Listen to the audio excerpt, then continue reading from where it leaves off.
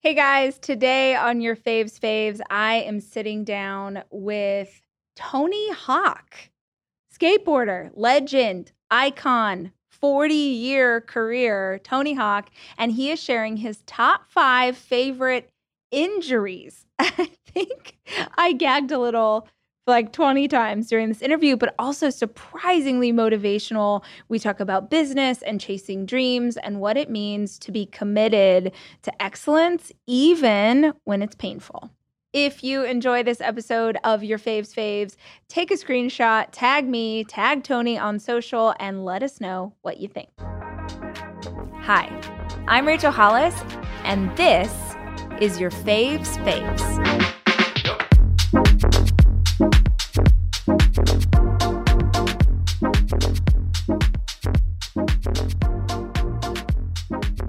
I have been skating for about 43 years almost.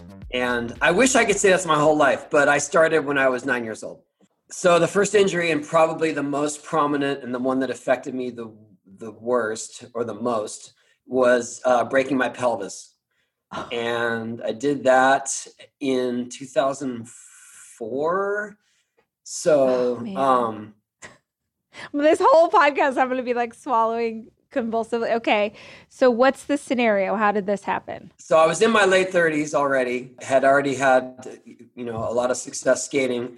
And we were shooting an episode of Wild Boys, which was sort of a Jackass spinoff. So it was Chris Pontius and Steve-O did a show that was more about nature and lots of stunts. And so I did it because they had an orangutan that knew how to skateboard, and they asked if I would be on the same episode as the orangutan. So we showed up to this ramp where they brought the orangutan as my friend's ramp, and he and I did a little bit of skating with the orangutan. It was Bob Burnquist, who's a prominent skater as well, and it was going well. And so they had us dress up in these monkey suits and do like a whole routine dressed up as monkeys to match the aesthetic of the orangutan. Obviously, right? As you do. And Bob used to have a loop ramp that was attached to his half pipe that we had done in the past, a full, like, complete Hot Wheels loop.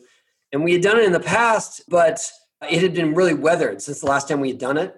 And he and I had been riding a different loop right up until that point that was on my tour, the Boom Boom Haksham. So those things are important in the context of this, because as we were skating in these orangutan suits, not wearing helmets, by the way, because we had to have the full getup. Sure. I think it was my great idea. They said, "Oh, we got to do a monkey loop. Let's do the monkey loop." And so we went over to the backside of the ramp and we started trying his loop. And I should have known something was wrong when Bob fell on his first attempt of his own loop that he used to do daily, with his eyes closed. And then I went and tried it and realized that I didn't have enough speed. So I sort of came off the wall, but I made it around. So I was able to slide to safety. And for some reason that didn't deter us. We were all amped up to do it. And on my next attempt, I did the number one mistake of a loop that I should have known better, because I'd been doing it for 10 years up to that point in my life. And basically I pumped too hard with my legs going through the first radius. And when you do that, you bring yourself off the wall and you have nowhere to go except for straight up and then all the way down. Like I said, it was a rookie mistake. I pumped through the transition, found myself flipping in the air, didn't know where I was. The next thing I know, I woke up in an ambulance. And how many feet is that you're falling? The loop itself is 14 feet. I'm tripping. I didn't even know that they made skateboarding loops. The irony of the loop is that the safest place to fall is at 12 o'clock, because your momentum will carry you around the ramp and you'll be able to stick to the wall and slide around. So I came off the wall just after 3 o'clock, so to speak. And that made my momentum carried me upwards to the top. Oh my gosh. And then straight down. I remember the first thing that I felt, maybe that's what kind of woke me up, was as they were lifting me into the ambulance, I said, "Oh, my side really hurts." And I remember the paramedic saying, "Oh, we'll X-ray that." And then I found out later that day that I had broken my pelvis and that I was going to be in bed for quite a while. Whoa. What is the recovery from that like? I was in bed for probably, I think, 6 to 8 weeks. The worst part about that is not being idle. It's that your pelvis is central to everything in your body, right?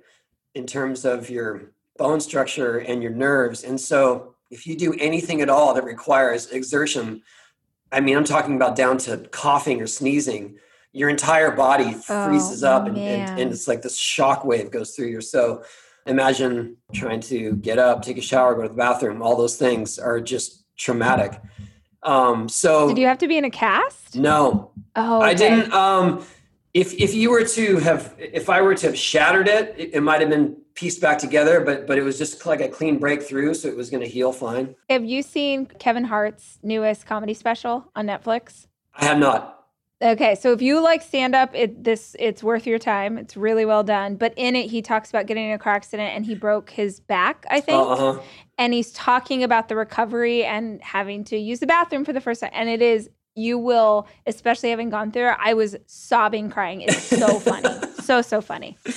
Yeah, at the time, it just felt really painful. I'm sure. I couldn't find that much humor in it. But, well, I think what happened was I wanted to get back out there as soon as I could. And I jumped the gun. And so when I first started trying to walk, I had this severe limp that I was just in denial of. And it took me a good, I would say, 6 months to feel confident on my skateboard.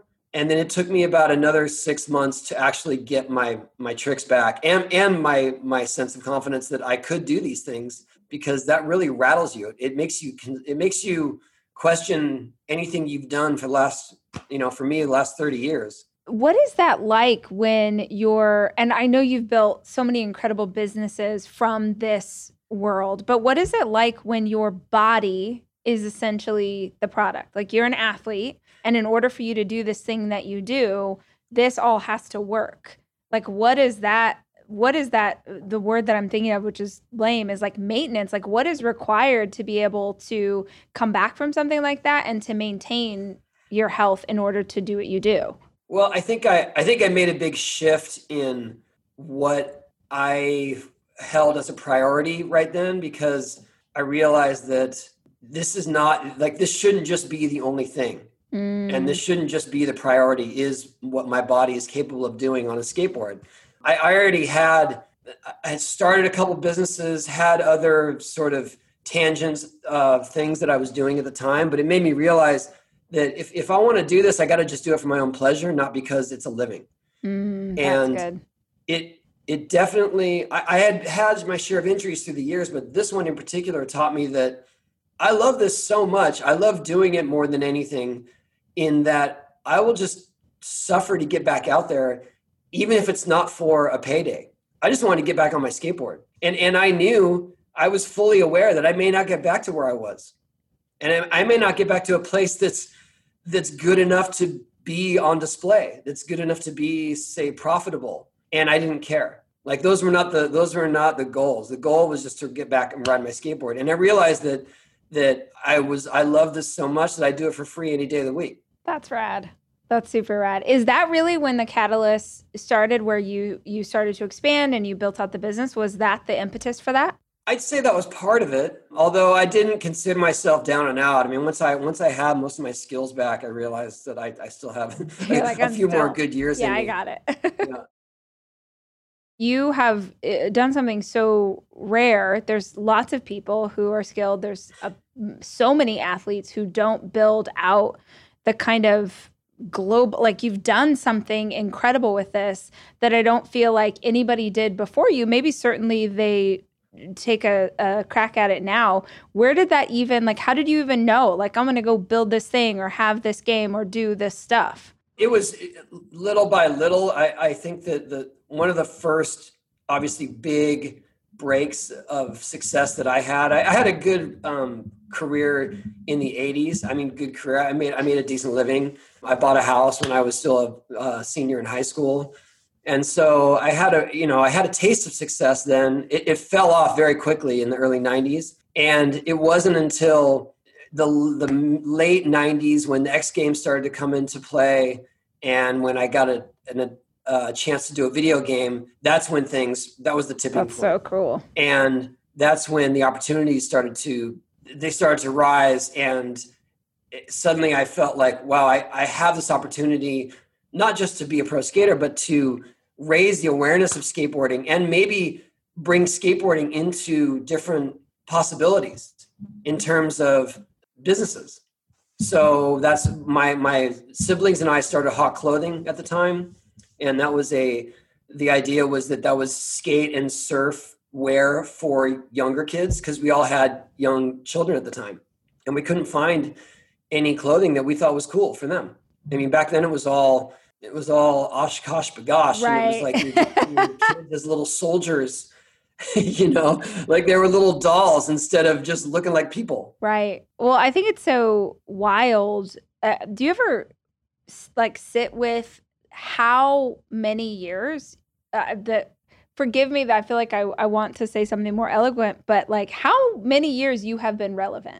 That's a rare thing. Lots of people flash in the pan, you get a moment. I remember being little, and my older sister, who was she was into boys who skated. She wasn't into skating herself. I remember how obsessed they were with you. And I have a 14-year-old and a 12-year-old, my oldest boys, who were like, "You're going to interview Tony Hawk." That's freaking crazy. That's insane. What do you think that is that you have, through time, you've continued to show up and sort of be the face of this thing? It wasn't necessarily intentional. It was just more that I never quit. That is my only secret, is that I pushed through, including those injuries. I pushed through, and some people maybe knew me from the 80s, and like you, maybe there are parents that knew me, and then their kids see me now, and I'm still doing it. I think it's just more that, well, for one, people are just surprised more that I can do it at my age, that's fine, whatever it takes. I think also with the success of my video game, that really is the catalyst for all this. For my name recognition, absolutely. Does that feel like serendipity to you, or is that something that you called your shot and created the opportunity?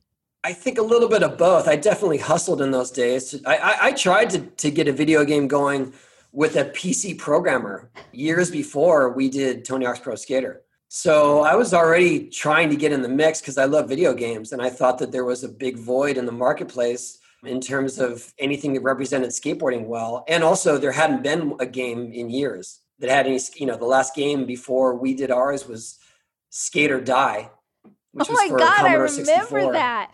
Oh my gosh, we had a Commodore 64. That was our first computer, the whole family. I bought one just for that game. That's so rad.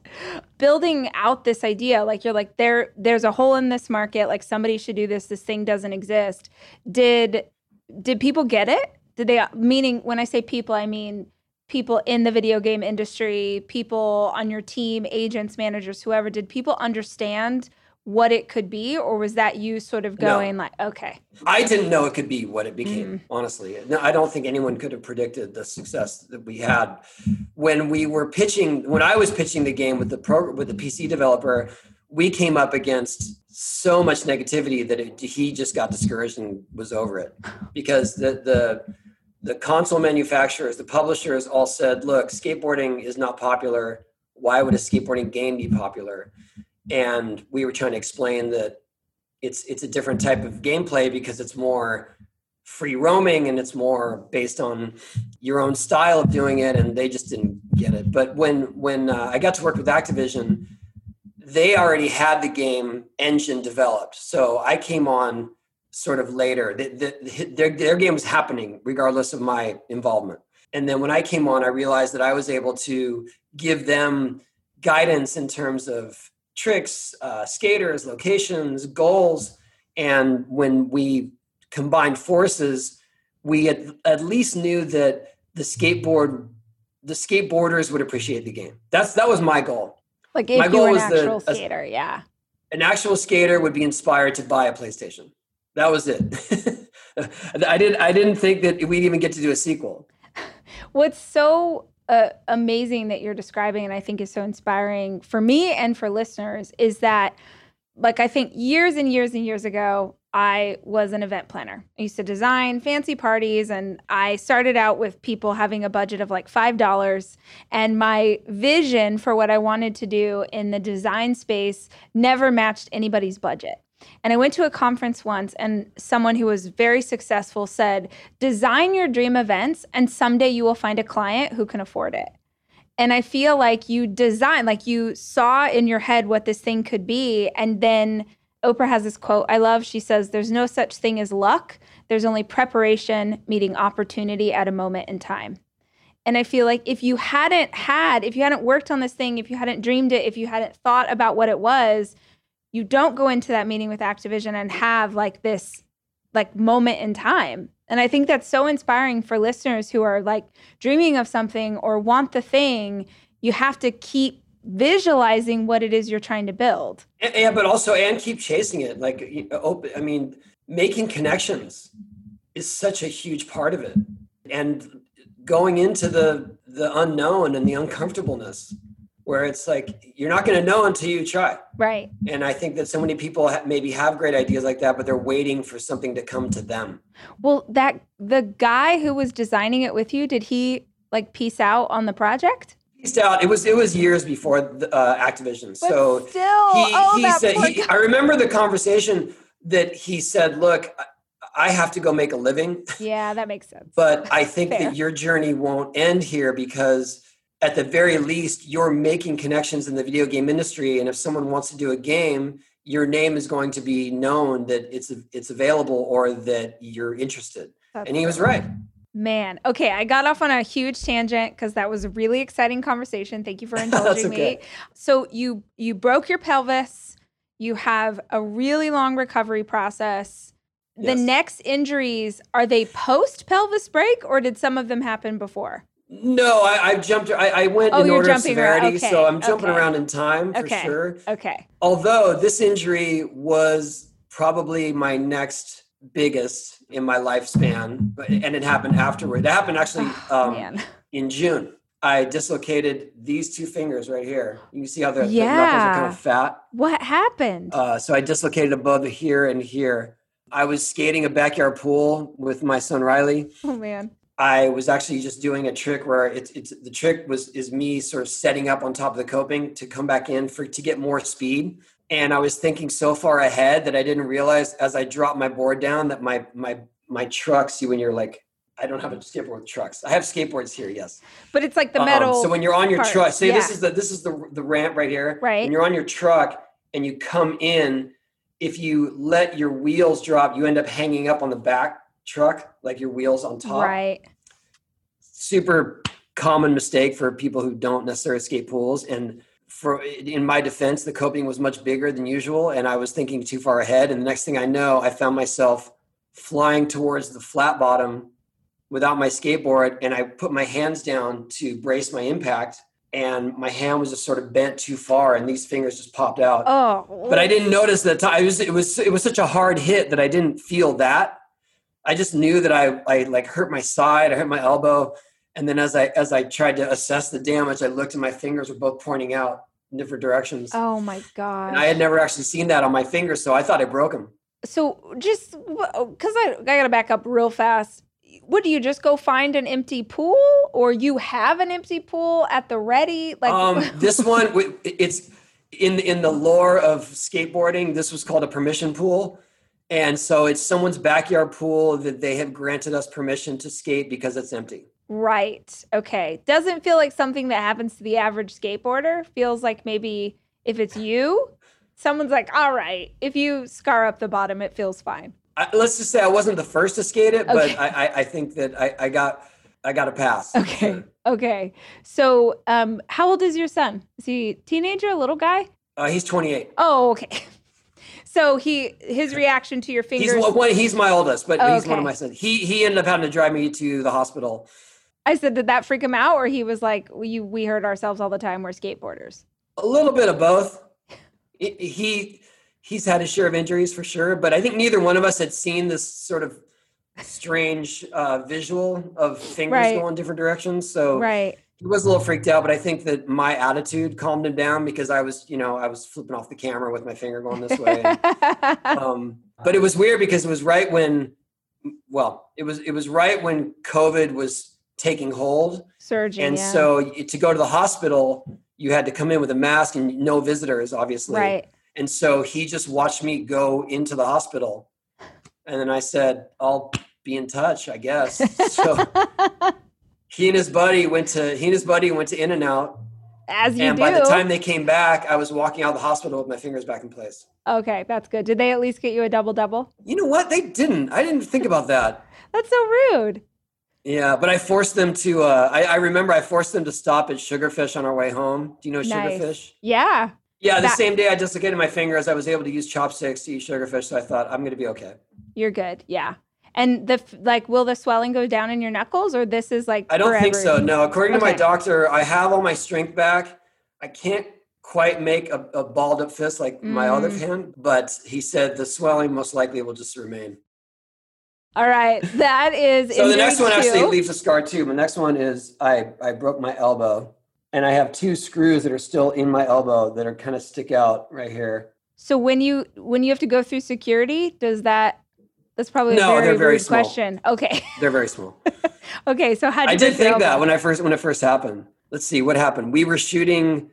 It was 1998, I believe, and we were shooting a Gap commercial. And I don't know, there was just something in the air that day. We got in a car wreck on the way, not my fault, but this kid changed lanes blindly, hit my car, then bounced into a super nice Mercedes, like the highest end Mercedes.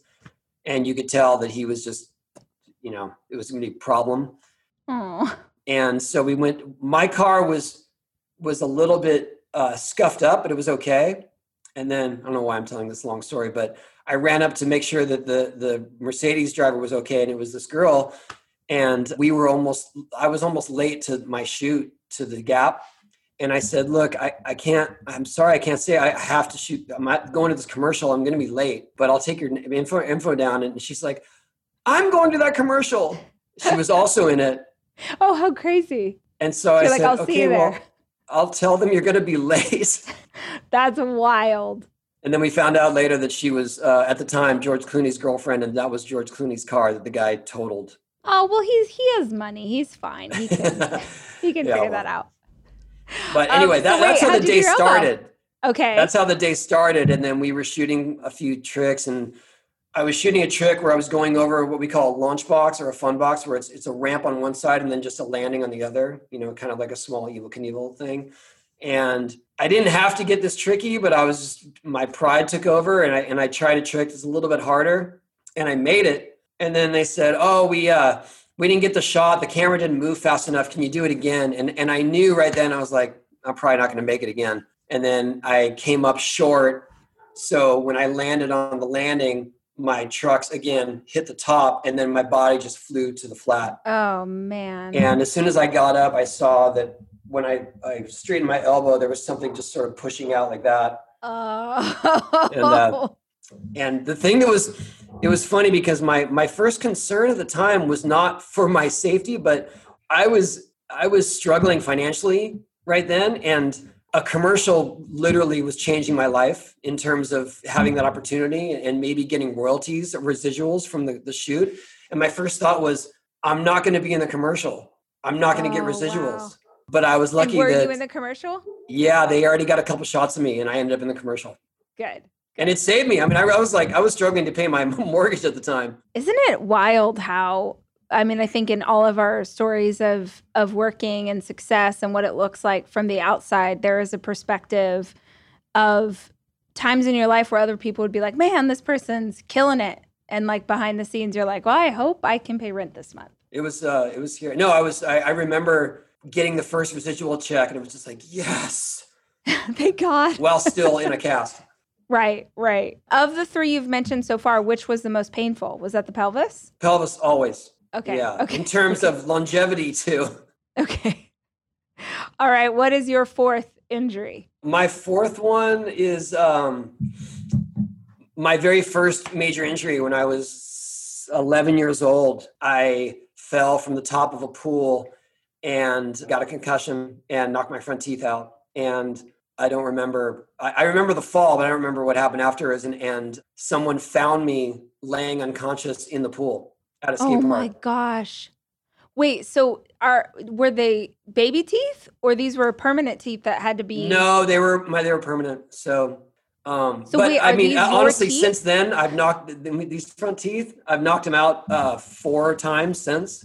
No. And the best part about knocking your teeth out when you're an adult is that you get to choose the size and the color of the teeth going forward. You're tripping me out right now. That is So these wild. two, 4 times. and then these two have caps. Oh my gosh. That is wild. So you're a little boy. You were skateboarding though. You didn't just like fall in Skateboarding, a yeah. I pool. was at a skate park. It was my first major fall, and also I was wearing a helmet that I thought was cool because I saw the older kids wearing them, and I thought it looked cool. And what I didn't realize at the time was that it was the most unsafe helmet you could wear because it was just all for looks. And my Oh. dad made me throw it away immediately. What does it look like today in terms of safety versus when you were little? Because I feel like there's so much more information now about traumatic brain injuries and how important it is to keep everything safe. Like, what are the precautions that exist today that didn't back then? Well, the equipment is just much better. That's the Yeah. bottom line. The equipment that I was using, I mean, I was using volleyball pads, and this helmet that was just more like a cap. So nowadays, I mean, I've hit my head with the current helmet that I wear now, and the helmet I wear is called 888. That's the brand, and I've hit my head extremely hard and still been right there with everyone. Got And it. I've had enough concussions through my life that I know what it takes and I know how it feels. And the equipment now is just it's exponentially safer than it used to be. That's awesome. I was talking to Laird Hamilton about surfing and the things that exist for surfers now that didn't, when he was Oh, coming it's up. And amazing. Yeah, I mean, it's the idea that you amazing. could just pull and float up. Right, right. There's like those vests that don't inflate until, you're under a Right. certain pressure so that if you get knocked unconscious, it'll take you up. It's amazing. So I got to go tow-in surfing with Laird. Oh, when was that? It was around Stop. 2001, maybe? Yeah, almost That 20 is years like ago. terrifying, Well, terrifying. here's the thing. To him, it was a small day. Right. So he just thought it'd be fun for me to try it out. But what he didn't know was on my scale of surf, it was massive. Oh my. And so he towed me in and yeah, I was wearing a life vest, but it wasn't the kind that inflated. And I remember the first wave I rode was the biggest wave I've ever been on in my life for sure. And I was extremely excited and I made it out and I was like elated and, he's just laughing at me because that's just a day in the park for him. And then Right. the next wave, I tried to get a little bit more daring, and I tried to get in the tube, and it hit me in the head, and I rolled. And I remember rolling, and then getting pushed down a shelf, and still underwater, and then down another shelf. And when I finally came up, I mean, I was in a bit of a panic, and he was 2 feet away from me on the jet ski, and Oh. and I just said, "Man, that was scary." I kept going down the shelves, and he goes, "Yeah, I've had my worst hold downs here." Were you guys in California? No, it was in Maui. Oh, okay, in Hawaii. Oh my Yeah. gosh. But I mean, just the idea that you're going with the absolute triple back black diamond expert of the sport. I think I didn't realize the gravity of that until I left, where I was like, I had no business being there. Right. But then there is something cool about this. I feel like we experience this in sports or in business or in life that when you get around someone who is so much better than you at something, you level up without even being conscious of it. Because there's no way you would have been doing that without No, him. not at all. No, and no way would I've Not ever paddled into a consciously. wave that big or considered it. Right. But you're with someone, Sure. like I always think of this in business. I've been an entrepreneur for a very long time. And the first time I went to a business conference, and this guy next to me was like, "What was your annual revenue last year?" And I felt like he asked me to like take my clothes off. I was like, "What? How dare you?" And he was so confident. And I was like, "Oh, I think we did 750,000. This was a really long time ago." And he's like, "Oh." I said, "Well, what about you? What's your annual revenue?" And he's like, we just topped 18 million." And I like it, that brief interaction, I had this exchange with this guy completely shifted my worldview.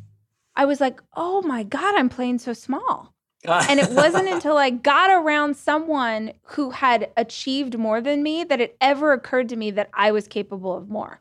Oh, that's cool. Well, let's put it this way. I didn't take up a career in toe-in surfing after that. Right. But I was glad to have the experience. I did it, yes. You did and you're right. That's I probably wouldn't have been able to do it with anyone else.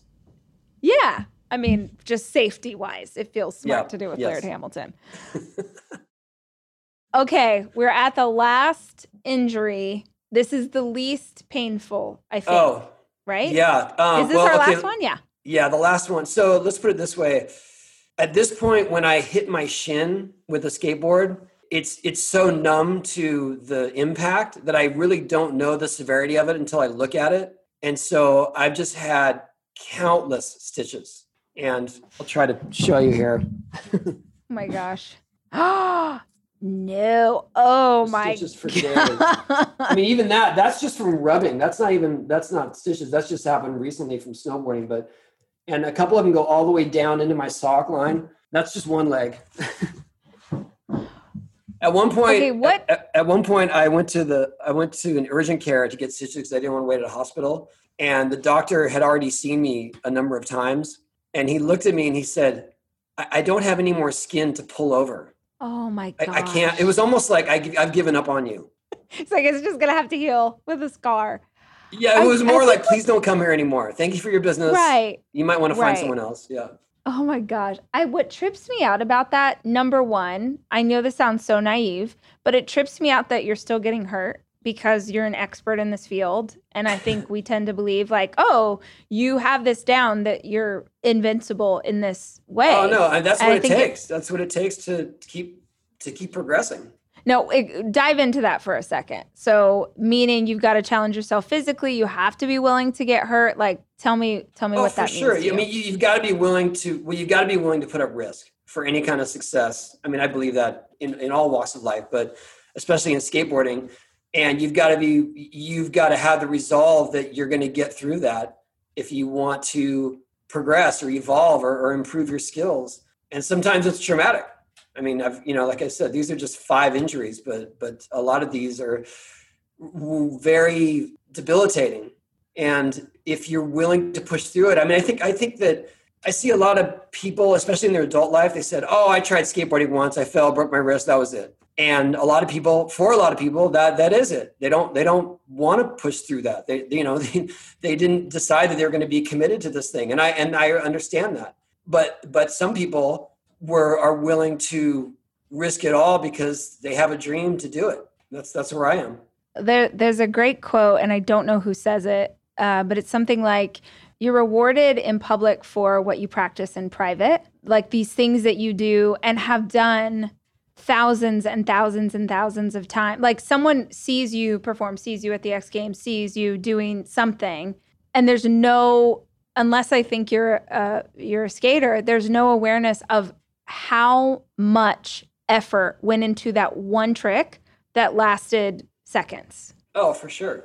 Years, sometimes years. What are your thoughts for people who are working on, whether it's an athletic endeavor, a business, something in their life that they're working toward, who feel frustrated because they are practicing, they're doing these things, they're working so hard, but they're not getting recognition for that thing yet? I think it's more that you've got to enjoy the small successes along the way. You can't just always be fixated on the big success or the big accolade, because those ones they're few and far between. And also, if that's all you're going for, you're going to lose your motivation once you get there.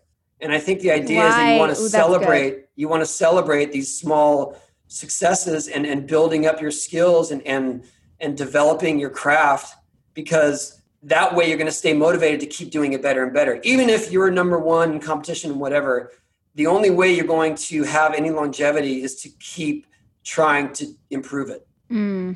That's really interesting, the idea of focusing on the craft, because when you started out, this was not a business. It was not, right? Like you weren't doing this because you were like, it was more of a scourge. Right. You were There's marked that old, as yeah. You were definitely marked as an outcast immediately for riding a skateboard. I had to hide my skateboard from in school so that I didn't get beat up. I can't remember who the commercial was for, but there was that great commercial like a million years ago where it was, what if we treated other athletes the way we treat skaters? Oh yeah, Remember yeah. That was the first Nike yeah. campaign for skateboarding. Nike. Okay, I was like, there's something. Yeah, that's so rad. I have a foundation for public skate parks called the Skate Park Project. And tell us about that. That's definitely my passion and where I try to focus all my philanthropy. Basically, we help to support public skate parks in underserved areas, and we have helped to develop almost 1,000 skate parks now over the last 20 years and given away over $10 million. And it's the work I'm most proud of. That's really cool. If people want to find more about that, how can they help? theskateparkproject.org. Very cool. And on social, where can we find you if we want to hang out with you on social media? I'm at Tony Hawk, wherever you're spending your time. You can probably find me there. Awesome. Tony, it was so nice to meet you, man. I hope we get to someday shake hands in real life.